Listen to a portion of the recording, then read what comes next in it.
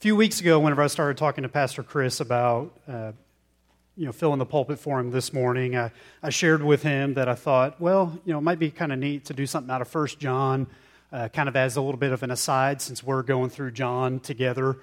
And, we look at a little bit more of the writings of him. He says, yeah, that's a great idea. And then a little bit later, he says, by the way, I think I'm going to teach on 1 John on Wednesday nights. I went, oh, okay, well, he says, but don't change what you're doing. Still go ahead and do that. And so, if nothing else, let this kind of be a little bit of a plug for Wednesday night. And as you see, we're covering 2 chapters this morning. And so, kind of what we're going to do with this morning is do a little bit of a flyover, right? A couple weeks ago, I took a trip up north to go to my cousin's wedding, and I flew into the town of Buffalo, New York. Never been there before, and so as we're flying in, I'm looking out the window and getting a lay of the land and being able to see what that town, what that city is like. And so that's kind of what we're doing here with 1 John chapters 1 and 2, is we're going to do a flyover, and we're going to dip down a little bit and touch on a few things. But if you really want to dive down into it and go verse by verse, then I would encourage you to come back on Wednesday nights at 6:30 and join Pastor Chris for that adult study that he's got going on. And if you've got kids, then we have Awana that meets at 6 and youth that meets at 6:30. And so there's something for the whole family to take and be a part of with that. So there's just a little plug for our Wednesday night services going along with what we're doing this morning. So last time that I preached, I had a member that came up to me afterwards and they said, I've realized that every time that you preach, we learn something new. You get up and you confess something to us at some point in the sermon. And so I decided I would start off that way this morning with my confession. I'll tell you, this is a hard one for me to lay out for you guys, okay? I really don't like to admit this. There's a dark time in my past. There was a time in my past when I was a Cowboys fan, okay? All right, those of you that know me, that's not who I am any longer, okay? I don't bear that burden anymore. But when I was a kid, all right, I was living in this area, and all of my friends were Dallas Cowboy fans. This is the 90s, the height of their dynasty, and they were everywhere. And so I enjoyed that. I got behind the fact that my friends were all Cowboys fans. I jumped in on that bandwagon. I didn't like Wheaties, in fact, allergic to just plain wheat. But when Deion Sanders was on the Wheaties box, you better believe I wanted some Wheaties. All right, I was buying into this. I remember for my 9th birthday, I asked my parents for a plastic football Cowboys locker to use as my nightstand next to my bed, and I got that. I had T-shirts. I was, for all intents and purposes, a fan of the Cowboys.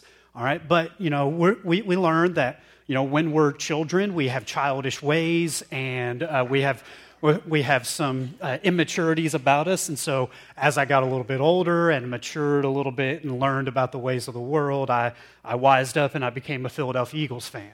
All right, and so I stand here before you today proud of that. But that was coming up. Within my household, my mom and my dad grew up around the Philadelphia area, and so my mom was an Eagles fan, my dad a Phillies fan, and so Philadelphia sports was ingrained in me, and so that was something that I figured was bound to happen. And again, I can stand here today and tell you I am a fan of the Eagles. I have jerseys, I've got T-shirts, I've got decor. I celebrate when they win, and I mourn when they lose. Right? I have no doubt that is the team that I am a fan of. But every now and then, I'll come across an old picture of me wearing one of those Dallas Cowboy T-shirts. Or I'll come across somebody that knew me back then, and they'll say, hey, remember whenever we watched the Cowboys Super Bowl, and my dad was throwing Wheaties in our mouths whenever they scored a touchdown, and we were all celebrating and excited. And so those things come back to my mind, but the question is, does that make me doubt the fact that I am an Eagles fan? It does not. Because I know where I am, and I know what team I cheer for. And that's what we're going to talk about and look at this morning, is what John is intending to get across to his audience here. He's writing to 2 primary audiences. One is the believers, the Christians.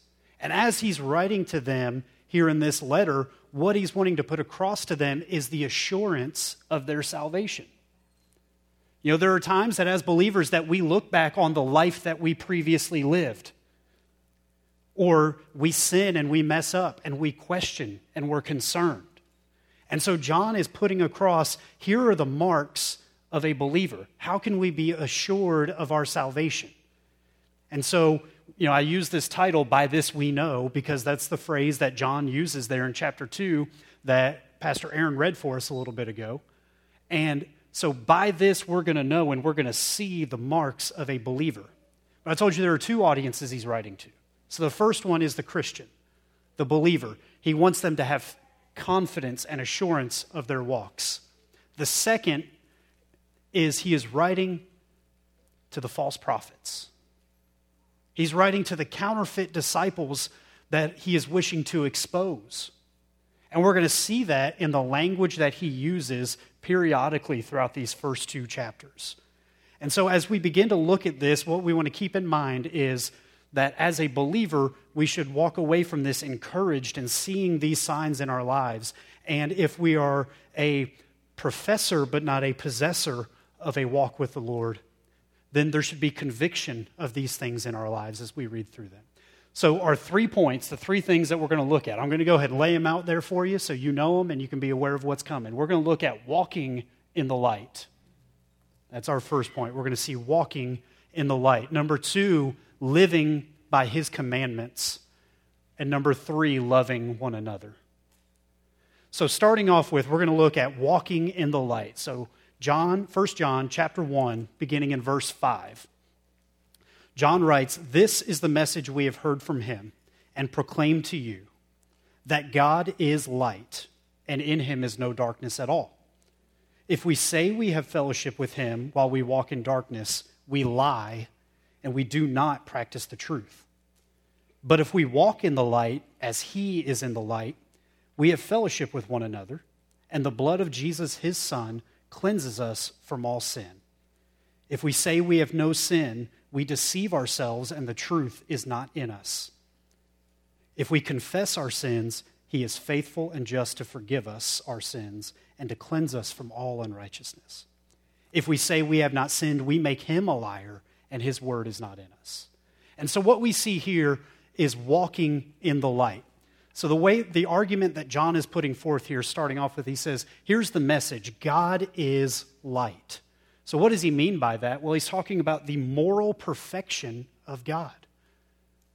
Right? God being the light, there is no blemish. There is no stain on him. There's no mark of sin. His character is absolute perfection.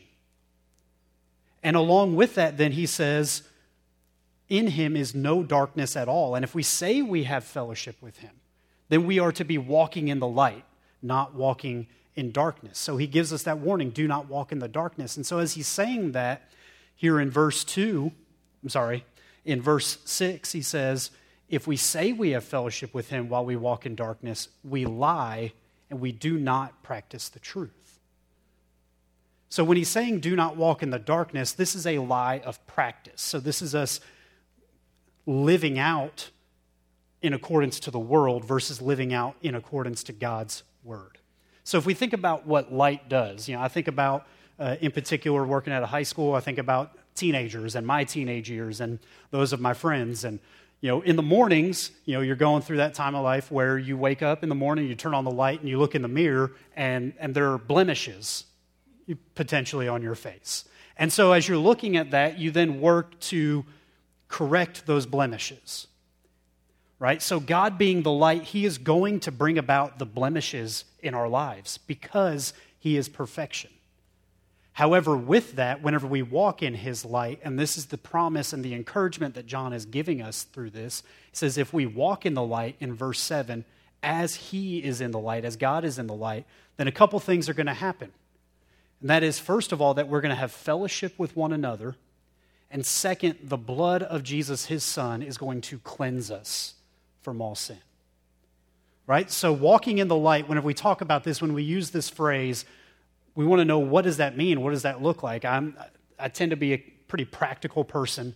I like, knowing where we're going with things. And so as we talk about this and we live this out, walking in the light, those are the two things that John is saying this is that we're fellowshipping with one another. right? We are fellowshipping with other believers. We are gathering together with the saints. We're doing what we've done this morning. We're praying together. We're worshiping together. We're sitting under the teaching of His Word together. And then we are encouraging one another through those things. And we're uplifting one another throughout the week. So we have fellowship with one another. But then, point number 2, and this is where we're going to really kind of dive in a little bit here on this walking in the light, because we'll come back to the fellowship later, is that whenever we walk in the light, we are promised that the blood of Jesus will cleanse us from all sin. And so what does this cleansing look like? I talked about the blemishes. So John continues on in verse 8. He says, if we say we have no sin, we're deceiving ourselves and the truth is not in us. So you notice he takes a shift here. Previously, he said we are not practicing truth. But now he says the truth is not in us. So this is where he's looking to expose the lies, expose the heresy of those false prophets. And so what is it that he's saying here? It leads to the truth not being in us? Well, that is that if we claim that we have no sin. All right, so he says, walk in the light as he is in the light. So walk with perfection. But even in that sense of while we are walking with God who is perfect, we cannot claim to be without sin. Because if we claim to be without sin, then the truth is not in us. And he goes so far as to, in verse 10, he says, if we make this claim that we have not sinned, then not only are we a liar, but we are making God out to be a liar. And so why is it that we're making God out to be a liar? Well, Scripture tells us that all have sinned and fallen short of the glory of God. Scripture tells us that there is no one righteous, not even one. And we know that we are in need of a Savior when we know that we are sinners. But if we believe that we are sinless, then we do not need a Savior. But the Lord tells us that we do. And so if we claim to be without sin, then we are making him out to be a liar. So we need to acknowledge, we need to understand, and we need to confess that we are sinners. And he lays that out for us in verse 9. He says, if we confess our sins, he is faithful and just to forgive us our sins and to cleanse us from all unrighteousness. Okay? I am not perfect by any stretch of the imagination. If you don't believe me, ask my wife or my kids. They'll tell you in a heartbeat. But one example that I think of, in a matter in which I tried to portray myself as being perfect is back in high school, I was a good student.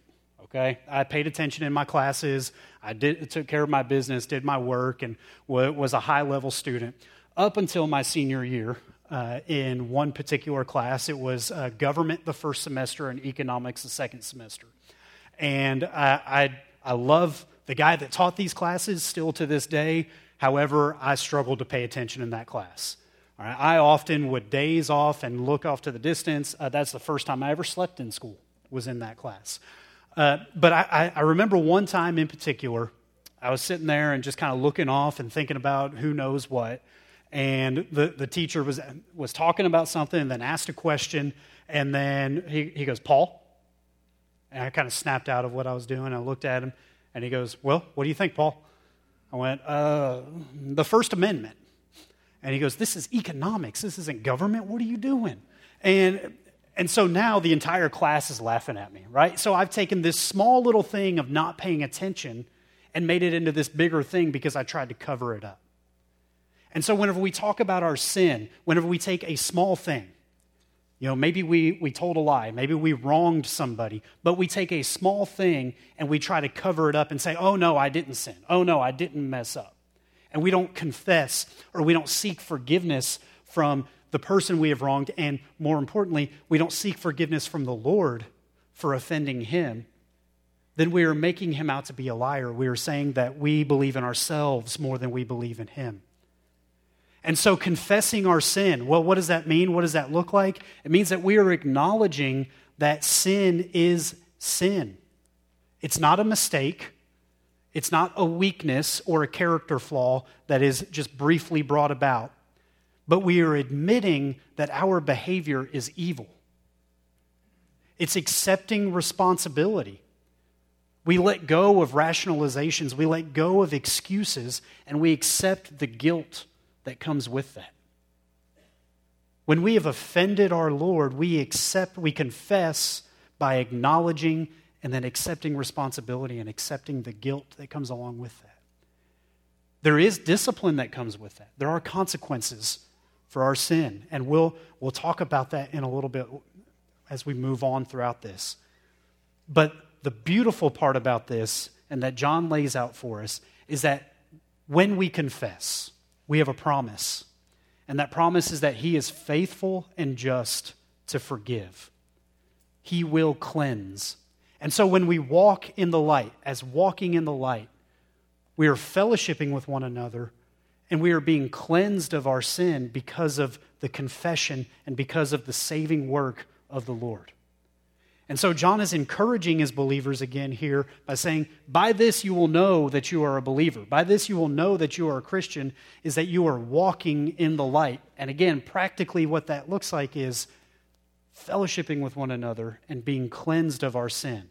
And so if those things are not occurring, if we are not seeking forgiveness, if we are not being cleansed, if we are not fellowshipping with one another, that's where John is laying out and saying, here's the exposing of that within the lives of the false teachers and the false prophets.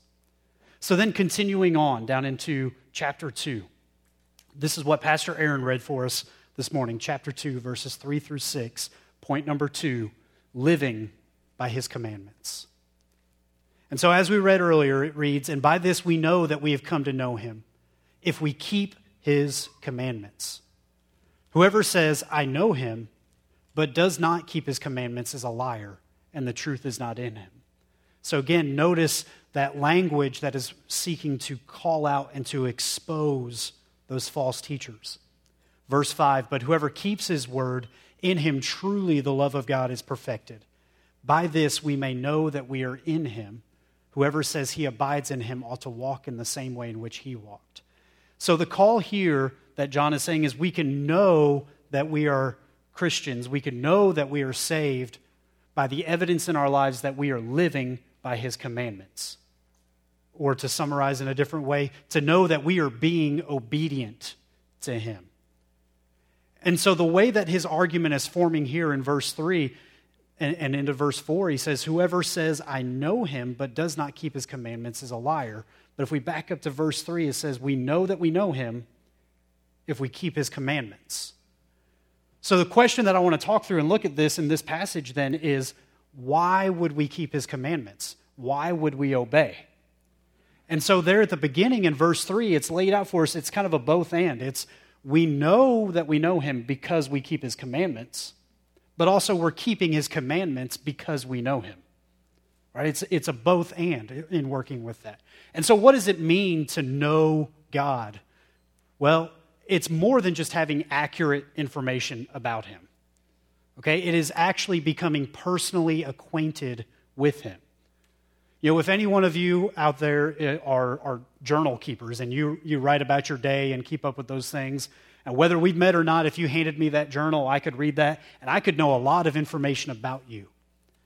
But that does not mean that I truly know you.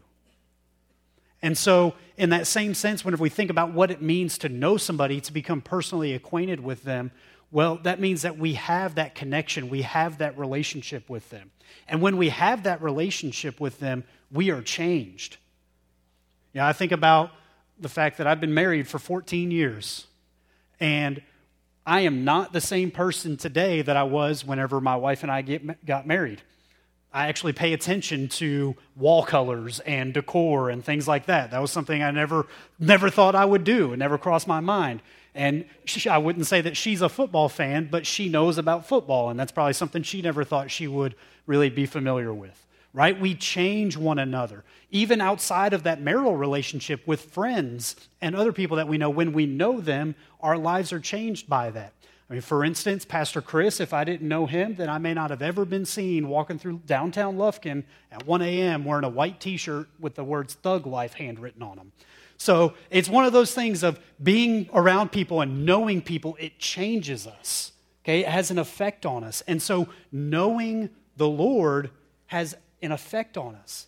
And it has to have that effect on us because, as we just looked at in chapter 1, he is perfect. God is light. And so knowing him means that we are being affected by his perfection. It means that those blemishes are being brought to light and we are being refined and being made more like him and more into his image. And how does that occur and how does that happen? Well, through obedience, through living by his commands. And so how do we know that we have a life that's marked by obedience? How do we know that we know him? By having a life that's marked by obedience. It doesn't matter what experience there may have been at any particular point with the Lord. Without obedience, we're making false claims. And John lays it out and says that we are liars. And so knowing God leads us to being obedient to him. But then he goes a little bit further in talking about obedience. He says, more than just being obedient and living by his commands because we know him, well, we also do this because we love him and we have a love for him. And he lays this out and he says, but whoever, this is verse 5, but whoever keeps his word, in him truly the love of God is being perfected. So the love of God is being lived out in our lives. And so how do we know that we love God? Well, it's the same answer as how we know that we know God. We're obedient to him. You know, a lot of times we get wrapped up in love being described in love songs or with large, colorful language and flowery language. Right? It's something that we think that has to have this emotion that's attached to it. But quite simply, Scripture lays out love as obedience.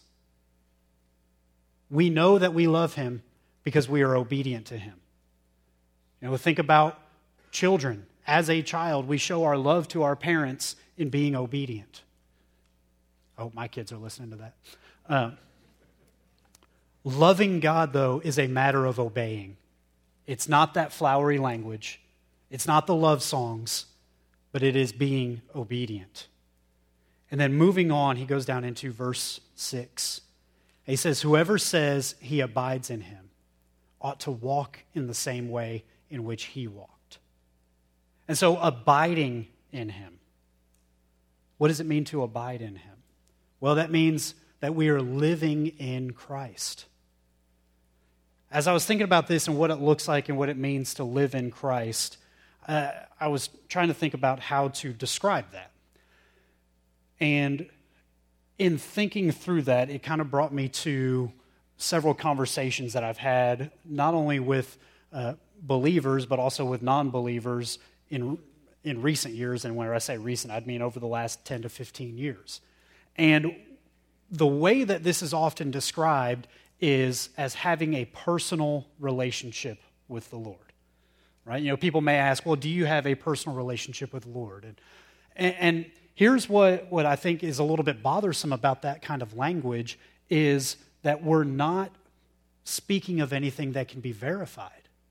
And as we're talking about this morning, by this we know, we're talking about assurance of our salvation. So how we know that we are Christians, well, what can be verified within that? You know, how can we verify that we are abiding in Christ? Well, it's through obedience. And so when we talk about a personal relationship with the Lord, it should go beyond just saying, well, I have a personal relationship with him. You know, I could stand here and tell you that I have a personal relationship with chicken wings. But if I don't describe that, then that could take on a lot of different meanings. So when we talk about having a personal relationship with the Lord, we should be a little bit more specific. We should talk about the language of the cross. We should talk about atonement, about repentance, about it is saving grace through faith, not of the works of ourselves, but through the work of the Lord. It is forgiveness of our sins by him, and even just simply using the word salvation. So when we talk about that personal relationship, when we talk about abiding in him, we need to make that connection to obedience. And again, I think that some of that is on us in the way that we talk about this, and John is calling us out on that. He doesn't say, you know you're a Christian because you have a personal relationship. No, he goes further and he says, you know you're a Christian, you know you have that relationship by these things, by walking in the light. You know you have that relationship by being obedient, by living by his commandments. And so John says that we know that we abide if we are obedient. And so then moving forward a little bit more into chapter 2, John takes it another step further, and I love where he goes with this one in talking about loving one another. And I like this because if we left it with obedience, I will tell you right now, my temptation would be to have a very legalistic faith. Right? I'm a checklist person, and so I can say, well, I've done that. You know, if it's only about obeying the commands, I can read the Bible, I can find all the commands, I can list them out, and I can make sure I'm checking this off. But John takes it this step further, and he brings up loving one another. This is in chapter 2, beginning in verse 9. He says, whoever says he is in the light and hates his brother is still in darkness. Whoever loves his brother abides in the light, and in him there is no cause for stumbling.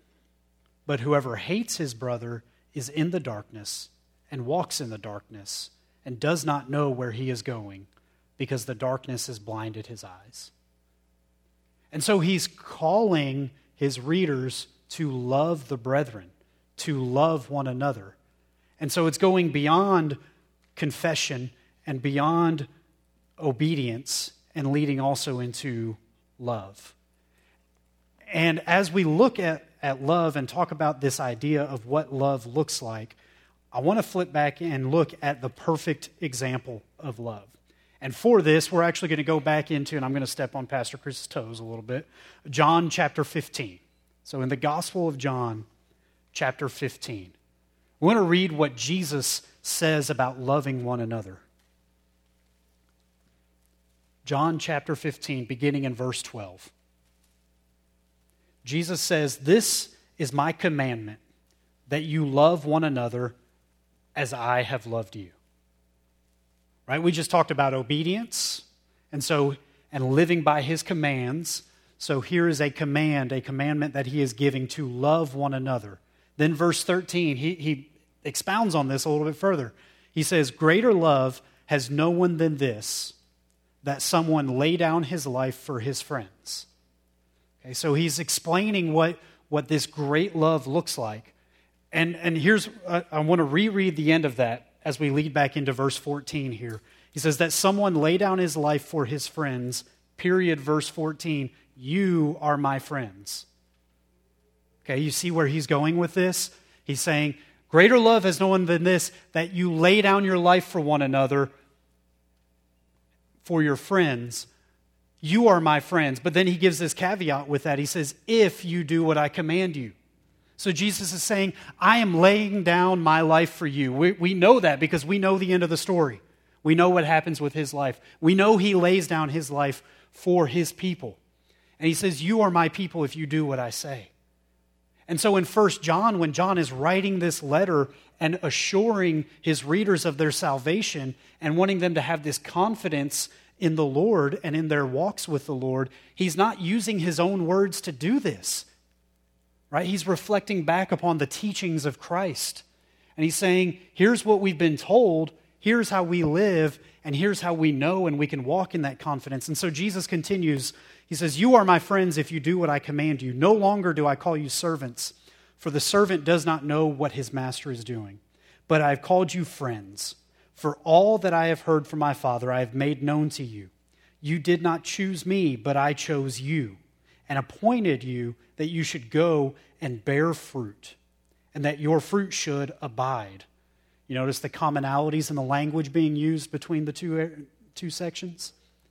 So that whatever you ask the Father in my name, he may give to you. Verse 17, these things I command you, so that you will love one another. And ultimately, then we see through the story of Jesus the love that he gave us in laying down his life for us. In bearing the burden that we deserve. He took that for us. And so the love that he has for his people, he is calling for that to be reproduced in the lives of his people. And so the question is, how can we do that given that we are naturally self-centered sinners? Well, it's only because our hearts are changed by Christ. When his love is poured out on us, we can then in turn pour out his love to others. Love is fundamental to the Christian identity. So how does this look? When he says, love your brother and you're abiding in the light, but hate your brother and you're walking in the darkness. So what does it look like to love your brother? Well, in practical terms, it means that we're caring for one another. It means that we're making ourselves aware of the needs of one another. We're befriending each other. We're bearing each other's burdens. We're serving each other. Love sacrifices. Love gives. Love reaches out. Love forgives. Love prays for one another. I know that I have people in this body that pray for me consistently, that pray for my family, that pray for each other. And that is encouraging. Right? We walk through that. We know that we are not walking through this life alone. And if we go back to point number 1, walking in the light, remember we said a way that we know we're walking in the light is by fellowshipping with one another. And so that fellowship includes loving one another. Love is quiet, but its impact is felt greatly. You know, you may have heard or seen these things called Rube Goldberg machines. All right, so this is one of those things where you may start off with a line of dominoes on a table and you knock one down, and then that line of dominoes ultimately hits a ball, it rolls across the table and falls in a cup, and then this cup is on a pulley and it does something, and then ultimately after everything is done, there's a tidal wave across the world, right? So, these things, it's one little action that can lead to something else being accomplished. And that's the impact that love can have. Simply praying for one another, giving an encouragement to one another through Scripture can have a huge impact. I remember one particular time, I was in high school when there was a little bit of a conflict between some people at my church in the youth group and some people at another church in a youth group. And it was affecting a lot of people in a lot of ways. And there was one particular day that I was walking out to my truck after school, and my youth pastor happened to be on campus, which wasn't uncommon. He was around from time to time. And I saw him, and I said, well, hey, what are you doing here? And he just kind of played it off a little bit and walked out to my truck with me and sat down in my truck for about 5 minutes, just asking me how everything was going, how I was handling things, and prayed with me. And then got up and got in his vehicle and left. And I had seen him get out of his vehicle whenever I walked out of the school. That was the sole purpose why he came. It was just 5 minutes of his life.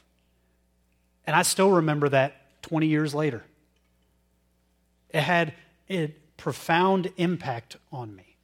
I've seen the way that God's people can love one another. I'm standing here today because I've seen the love of the church.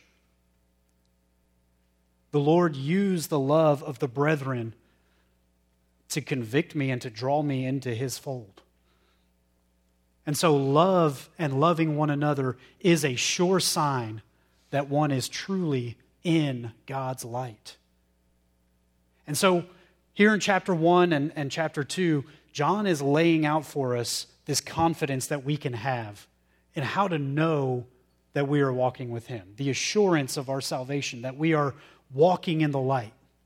And that walking in the light, what that means is that we are fellowshipping with one another. We are being cleansed of our sin through confession. He says we are living by his commandments. We can know that we are believers by the obedience that is displayed to his commandments in our lives. And then he says, we can know we are believers, we can know we are Christians because of the love that we are displaying and showing for one another and how we are living that out. But ultimately, through all these things, these are not the things that save us. This is merely the evidence. The work has already been done, and it was not done by us. And John acknowledges that, and he lays that out for us. And in fact, through that, we need to remember that we are fallen and that we are in need of a Savior. So I want to go back to the beginning of chapter 2, right in the middle of these passages, where John writes, he says, "My little children, I am writing these things to you so that you may not sin." Right? So think about that statement that he's making there. I'm writing these things to you so that you may not sin. Well, this statement comes right after he made the comment, if we say we have not sinned, then we make God a liar. So what point is John trying to make? Well, he continues on. He has this word at the next sentence there in verse 1. He says, but. I had a professor in college who told me that anytime you hear that word but, you need to take whatever was just said and make a 180-degree turn from it. So John says, but if anyone does sin. And really the way that I read this, the way that I think about this is not if anyone does sin, but when one sins. When we sin. Because again, remember, we are fallen. I've stolen this phrase from Pastor Aaron and I attribute it to him. I don't know if he actually came up with this or if he stole it from somebody else, so I'll let him address that. But as a believer, we are still not going to be sinless because we are fallen. But we should sin less. Right? As we are being molded into His image, as we are exposed to the light and the blemishes in our lives are brought forth, and the Lord is refining us and making us more like Him, we should sin less. We should be killing those sin habits within our lives. But we are still fallen. We cannot be perfect. We cannot earn our salvation. That is why we are in need of a Savior. And John lays it out like this. He says, but if anyone does sin, so when one sins, we can have the confidence in knowing that we have an advocate with the Father. We have one that can stand and will stand in the gap for us. And that advocate with the Father is Jesus Christ, the righteous. He is the one who came and lived the life that we cannot live. Being both fully God and fully man, He was sinless. And after living the sinless life, at the end of it, He took our burden. He bore our consequence. He laid down His life for His people. John says it this way, He is the propitiation. That is, He is the atoning sacrifice for our sins. And not for ours only, but also for the sins of the whole world. And so as we think about Jesus and what He did for us, and you could even go back up into chapter 1, and this is where I would encourage you to come and attend Pastor Chris's Wednesday night's Bible study, because I don't have enough time to go through all this. I feel like right now, even at that, I'm kind of spitting at you guys like a fire hydrant. There's all kinds of information here. But you can go back up into chapter 1, and Pastor Dave referenced the Nicene Creed earlier.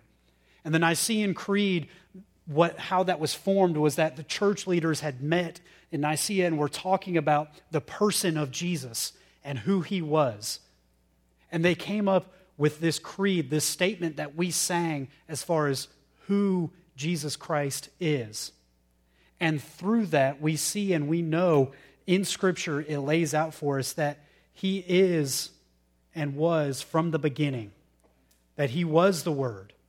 And through that, what we believe and what we have confidence in believing is knowing that God has atoned for our sin. He's atoned for our sin through the sacrifice of His Son. And so what do we do with this? That's kind of how I always like to work towards a close is, where do we go and what do we do with this? Well, as believers, as Christians, we can be encouraged. I started off by sharing with you guys, the dark time in my past and how sometimes those things, I see a picture or, talk to somebody that knew me back then and they try to rub that in my face a little bit or bring up, being a Cowboys fan versus now being an Eagles fan and try to call into question my fandom at this point in my life. Well, in that same sense, as Christians, it's not uncommon that when we mess up, that we carry that guilt when we sin and we reflect and we think, okay, am I a Christian? I've got this sin in my life. Am I a Christian? Well, John is saying, look, if this is the evidence that's there, we're not going to be sinless. We will sin less. We're not going to be sinless, though. And we can have faith and confidence in knowing of what Christ did for us. We don't have to depend on ourselves for our salvation. Because if we did, we would fall flat and we would never, ever have fellowship with the Lord in eternity. But through the saving work of what Christ did, in living that perfect life, in dying our death for us, and being raised to the right hand of the Father, we've been offered salvation. And the evidence of that salvation is played out in walking in the light, in living by His commandments, and in loving one another. Let's pray. Heavenly Father, we thank you for this letter. We're thankful for the encouragement that you have given us through the words of John as believers to have confidence in our walks with you, to have the assurance of our salvation based on the evidence, the fruit that you bear through us. And so, Father, for those in here that know you, that are walking with you, I pray that they would be encouraged.